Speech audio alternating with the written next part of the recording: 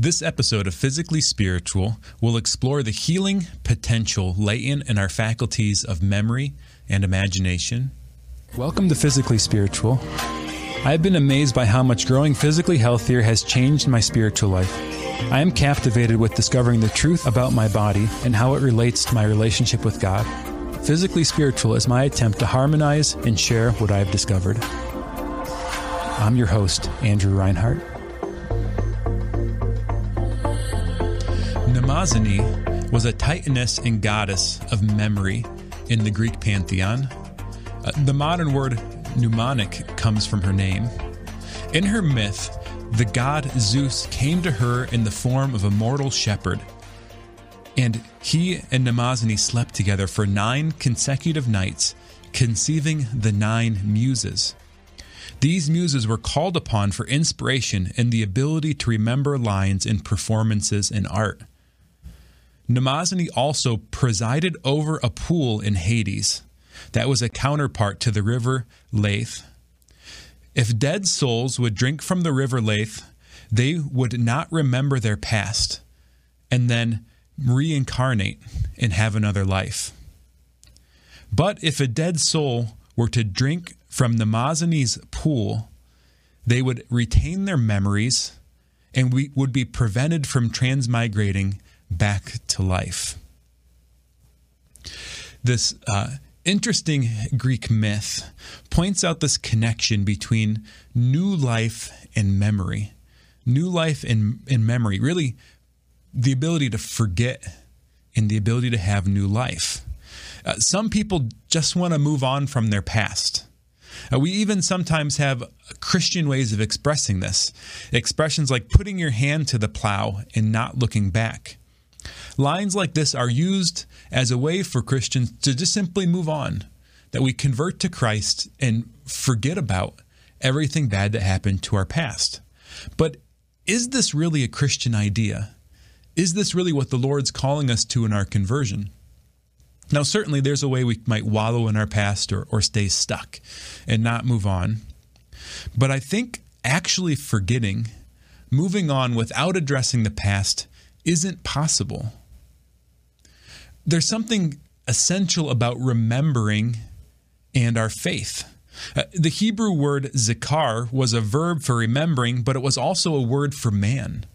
It was essential to remember in the ancient Jewish faith, to remember God's covenant, to remember the works of the Lord.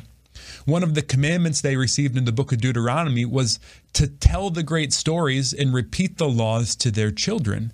I think it's Deuteronomy chapter 6, so that the children could remember what the Lord had done. Both remember the plight, remember the bad that the people had experienced at the hands of the taskmasters in Egypt, but then also remember what the Lord did to bring them out of Egypt so they would remain connected to Him. Personally, I don't think it's possible to truly forget. Our past continues to affect us even when we try to forget. If we can fully repress a memory from the past or blot out the pictures of something in the past, it still affects us. In the perennial philosophy of our church in the Western tradition, there's an idea of the internal and external senses, these powers of the soul that correspond to our ability to experience the world around us. Our external senses correspond with our external sense of sight and taste and smell and feel, hearing. But we also have internal senses. This you might think of sort of like our modern idea of consciousness.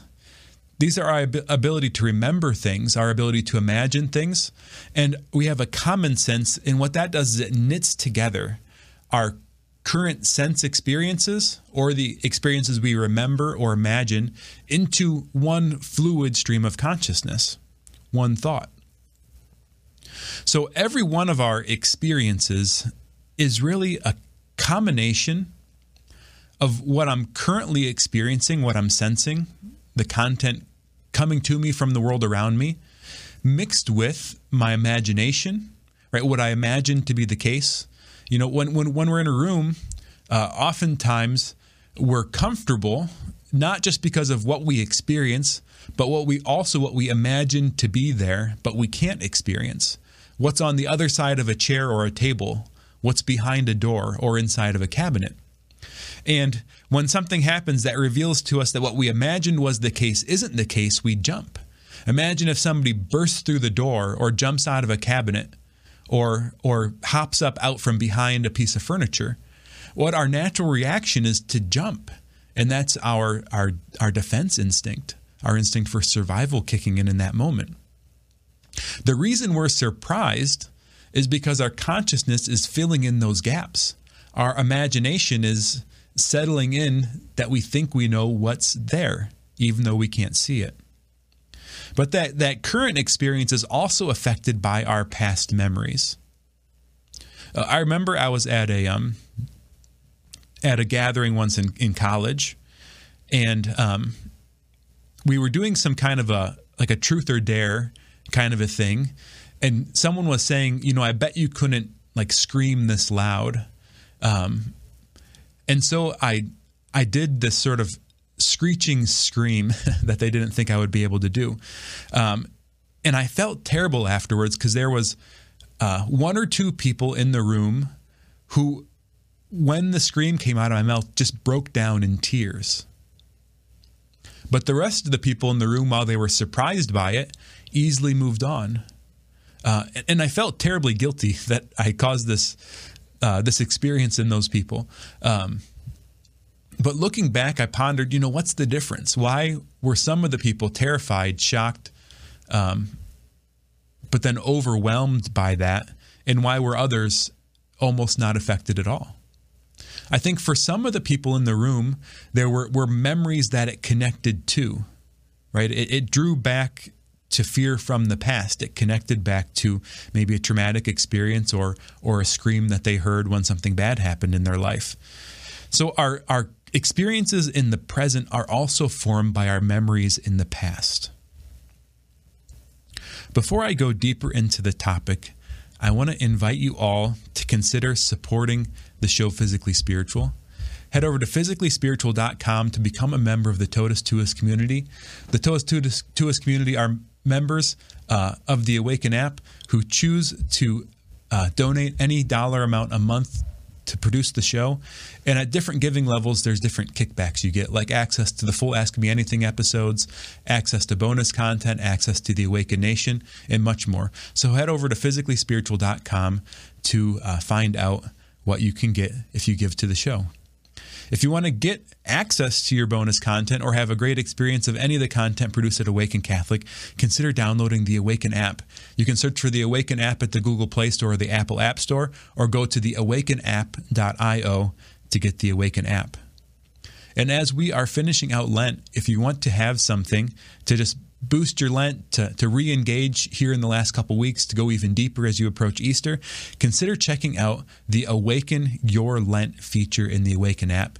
This features daily meditations from a priest, daily meditations on the scripture, and I'm doing a series of mind-body Catholic meditations called Restorative Meditations on Awaken Your Lent.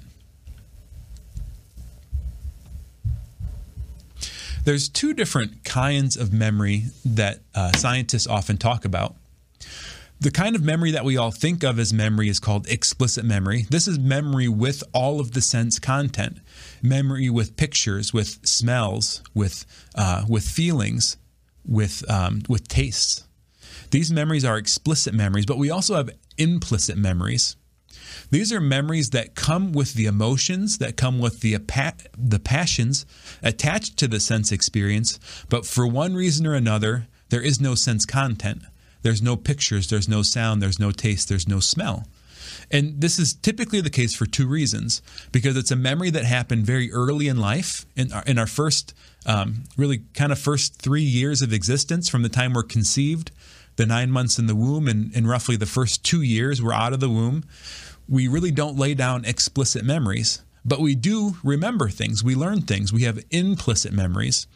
And these are procedural memories, meaning kind of kinesthetic memories, how to do things. And then also emotional memories, how to react to certain things, who to trust, what to be afraid of, etc., etc. We also sometimes end up with implicit memories because we're overwhelmed. If we're overwhelmed or traumatized, sometimes our brain will literally block out, repress the sense content in order to protect us, in order to survive. But the brain still remembers those things in an implicit form, meaning when things in the present remind us of those things from the past, we have a sort of pure emotional recall without all of the sense data, without all of the content. And this is one of the reasons why forgetting isn't really possible. Even if we do forget, quote unquote, the explicit memories, the implicit memories linger, meaning the feelings and emotions associated with the difficult experience stay in us and continue to affect us in the present when there are experiences that connect us to those things from the past. So on one hand, we're sort of, you might say, doomed or destined to never completely forget anything because the brain's a survival organ. So all of that content is logged away in order for us to survive similar things in the future. Our brain's trying to anticipate what's around us to keep us safe.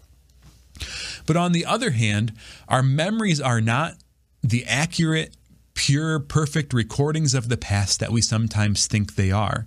I had a full episode on season 1 of Physically Spiritual about memories, and I'll have that linked in the show notes if you want to go really deep into the science around this topic.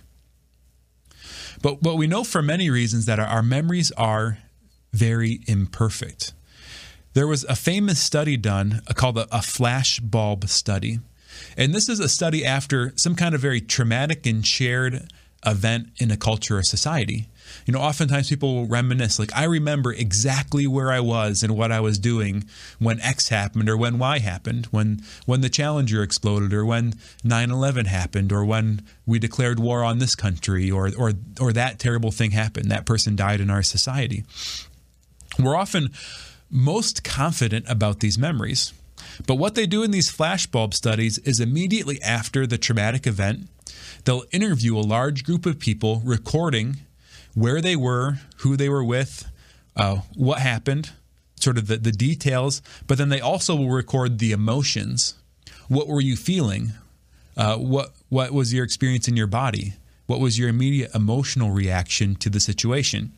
And then they'll come back to these people a year later, 2 years later, 3 years later, 5 years later, and they'll ask them the same questions again. So there was a famous flashbulb study, a large one done after the events of 9/11. And what they found is after only 1 year of time, only 63% of the respondents were able to accurately recall the details, right? The who they were with, the where they were, just sort of the raw facts of what their life was about when the event happened. And only 40% of the respondents could recall their emotions accurately. This was to the point where some of the people were so incredulous about the fact that they were confident that they remembered exactly where they were and what they felt, that the researchers would show them a video of their initial interview, and some of the respondents would claim that the video was fabricated. But it showed irrefutable evidence that, in fact, they did not remember accurately, that the memory had been corrupted, had been lost to some extent, or really what's happening is the brain is sort of mixing things together, connecting like things from our past in order to anticipate, create patterns to anticipate the future, in order to keep us safe, in order to provide for our needs, in order to live and flourish in the world. We also know that our memories aren't reliable, especially during traumatic events. I'll link an article in the show notes, but there was also an episode on trauma and memory earlier in season 3 of Physically Spiritual. So I'll have both of those links in the show notes. But we know that when somebody's going through a traumatic and difficult event, that the memory is fragmented, that there are parts of the experience that the brain intentionally represses, but then also the memory is sort of broken into pieces and sometimes only recalled in part. We know the implicit aspects of that memory are intact, the feelings and emotions associated with it, but the brain's ability to recall it accurate is oftentimes very diminished in these cases. So like I said, what's our brain really trying to do? Our brain's trying to help us survive. It's trying to help us flourish, to find needs, right? To find social connection, food, rest, safety, shelter, and also to be able to anticipate the next time something bad is going to happen to us, that we're able to respond immediately and exactly as we need to. But in this effort to keep us safe, which is oftentimes sort of hardwired with the environments that our ancestors adapted to live in, which don't always match the environments that we live in now, these patterns that our brain lays down can be unhelpful in the present. We can react in a way that sort of, you might say, physically dishonest. Something happens and we get too worked up about it, too fearful about it, too anxious about it, too depressed about it. And our brain actually will sort of create a default state, meaning it's not what we feel all the time, but it's when we're in neutral, there'll be sort of a gravity into a certain emotional posture. And neurologists have discovered that there are only, although there's a huge variety of emotional experiences in our consciousness and our awareness, there's only certain emotional experiences that are hardwired into the brain. And then from these sort of hardwired physiological states, our consciousness then branches out into all different kinds of emotional experiences in our consciousness. Only one of these hardwired pathways is what you might say positive. Neurologists just simply call it the experience of joy. I would also include in that an experience of peace. We could call joy high energy peace, and we could call peace low energy joy. So we have this kind of hardwiring for the state of joy, of peace. But then the other emotions, what those thinkers in the life model circles called the big six emotions. These are fear, anger, sadness, shame, disgust, and hopeless despair. Part of the early development in childhood of the first couple years is the gradual development of our brain based on our experiences and inputs we get from our environment. This is happening when we're in our mother's womb, but then continues on when we're born. And the emotions we have based on the social interactions we have with our primary caregivers, right? This experience we often call attachment, goes to develop a certain default pattern in our brain. So we'll end up with a certain one of these 7 emotional states that becomes our hardwired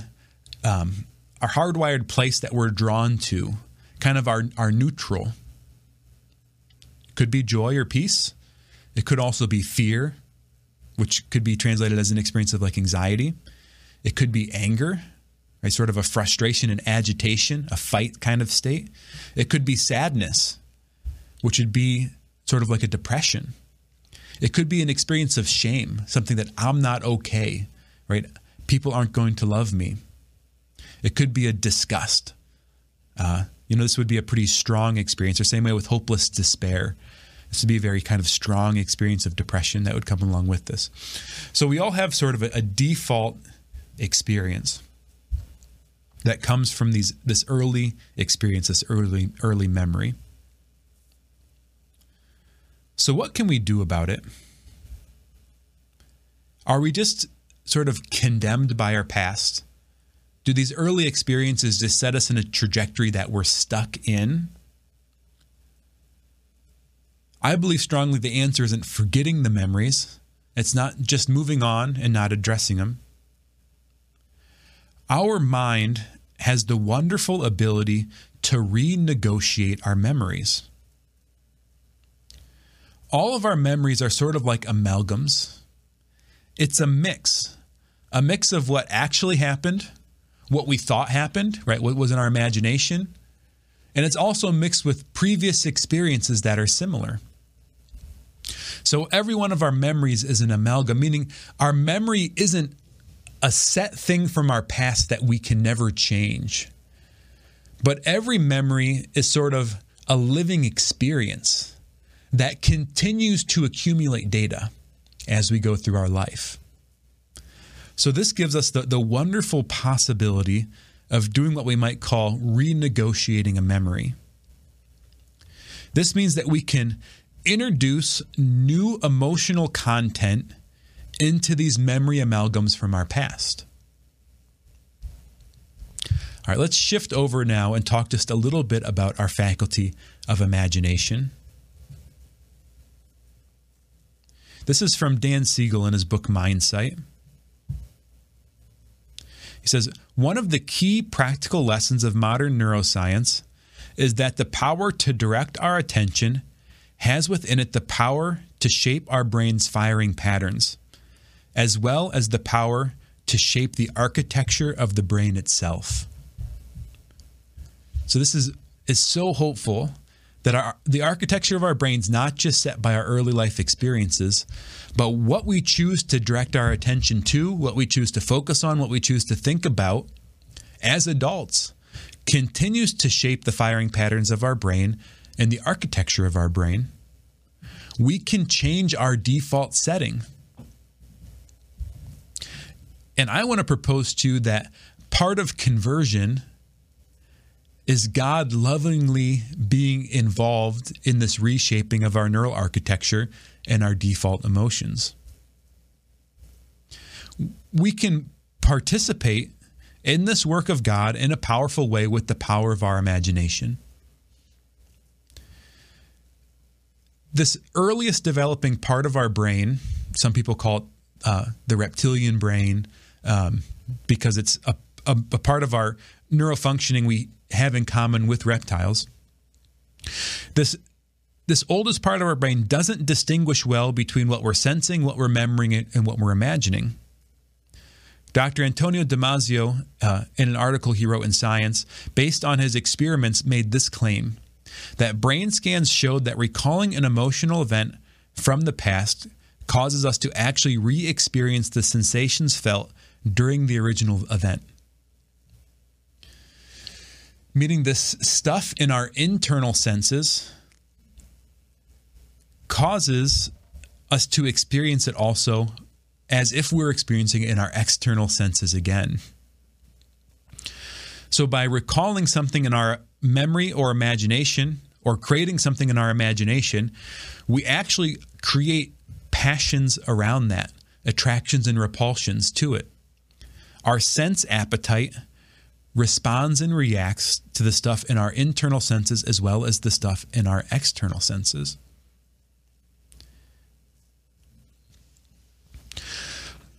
So when we enter into this place of remembering and imagining, you might say this is also just our faculty, our ability to meditate as Christians. When we enter this meditation space, we need to enter into it with God. We call on God, we call on the Holy Spirit to enter into it with us. We're not going into our minds alone. We're not traipsing around our memories alone. We're going in with God. It's also wise, if you have particularly difficult experiences or traumas, to enter in with other people, the support of a loving partner, of a professional counselor. So I'll put that caveat in there too. But there's different ways of entering into the past. And I'm pulling these insights out from the Life Model, and I'll link their materials in the show notes, one, to give them credit, but also so that you can find and go deeper in this topic if you want.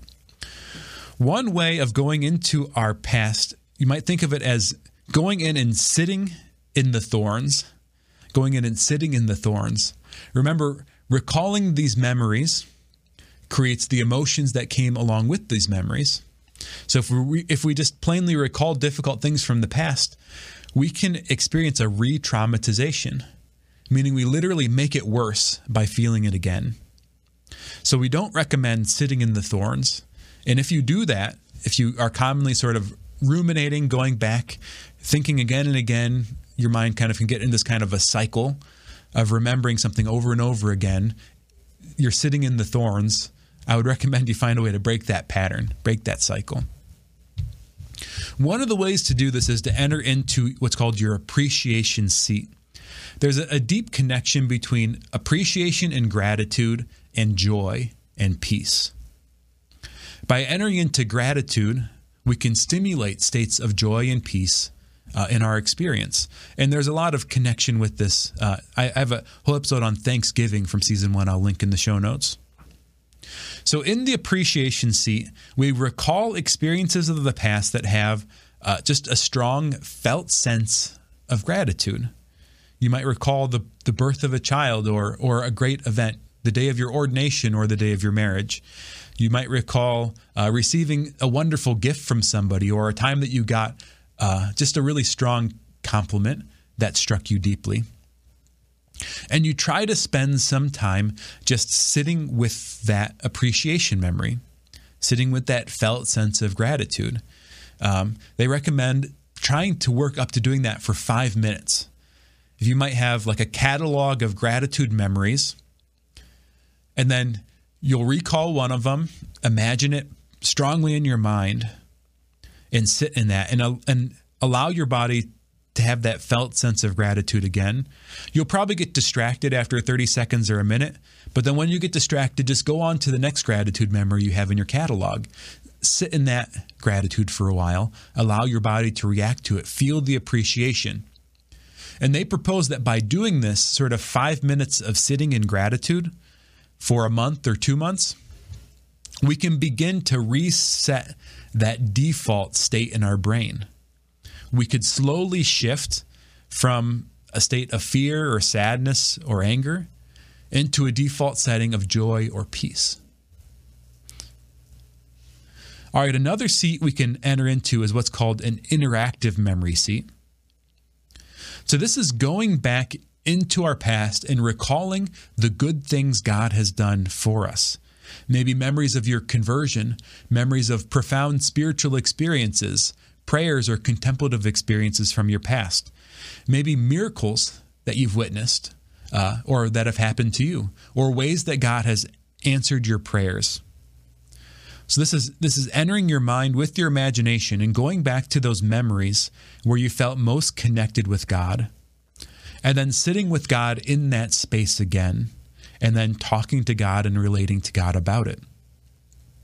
This continues that sort of physiological benefit of sitting in your gratitude, of cultivating joy and peace in your brain, but it also creates an emotional attunement to God, a relational kind of love space with God.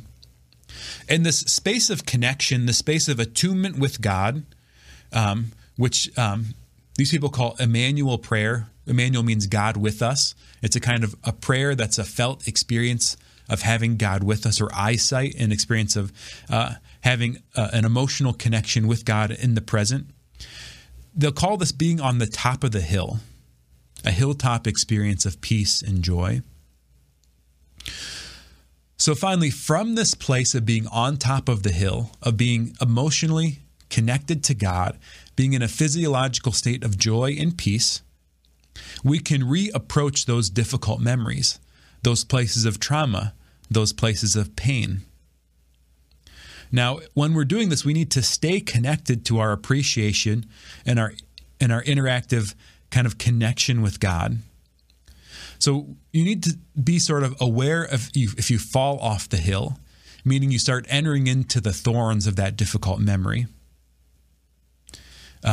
So if you do start to enter into the thorns again, the emotional experience of the pain, you want to come back out of it. Enter back into the gratitude. Enter back into that interactive place of connection, of Emmanuel prayer, and get reconnected, emotionally regulated by God in the joy of our memories. And then you can go back into the difficult experience again. It's so important to have our minds synchronized with God when we enter into these pain memories. And by doing this, what we're doing is we're introducing that emotional state of joy, that emotional state of peace, the presence of God, the co-regulation of God's divine presence through the gift of faith into that memory of trauma, into that memory of pain. And by doing this, we're slowly renegotiating that experience, inserting a different emotion into it so that when it's recalled, we have a different experience in the present. So this is a process, though, that I would encourage you to be cautious with. If you do enter into that difficult memory and you find yourself triggered immediately, it's a sign that you should probably seek some kind of professional help, someone that can sit with you while you renegotiate the memory, someone who can skillfully walk with you into that space of developing skills of self-regulation, of emotional attunement, and then help you skillfully titrate into that memory, slowly, little bit by little bit, enter into that memory and renegotiate it. So I want to end with a proposal of another way we can use these beautiful powers of memory and imagination to enter into a deeper relationship with God and heal.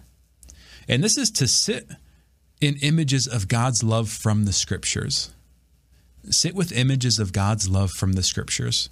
Stories and interactions of Jesus healing people, of Jesus loving people, of Jesus forgiving people. We can place ourselves in the story as that person receiving the healing, receiving the forgiveness, receiving the connection with Jesus.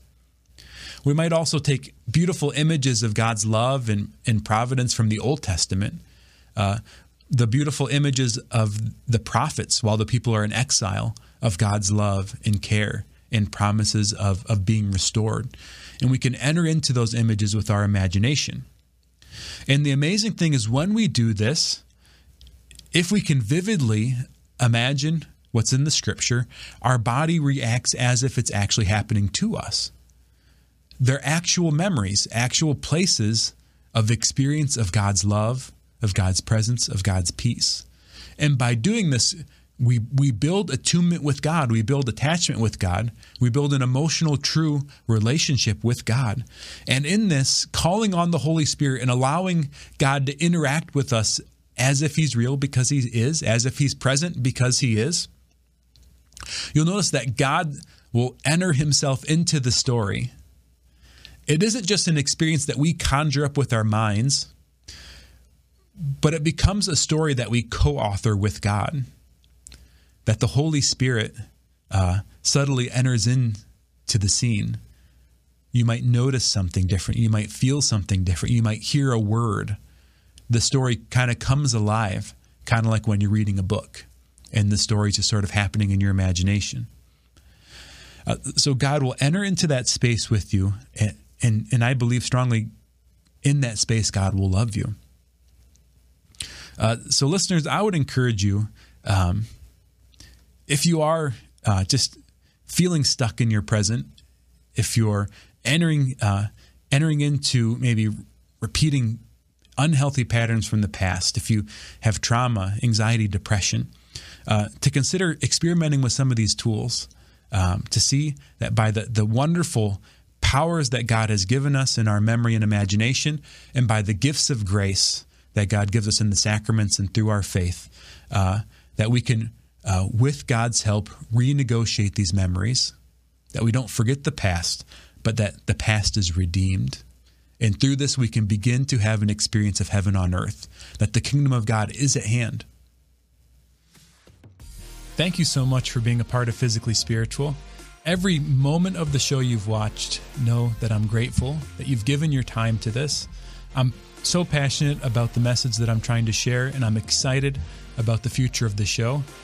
So thank you for every like, every view, every watch, every follow, every comment, every rating you give in the show. And a special thank you to all you that are already members of the Awakened Nation. So thanks again for supporting the show.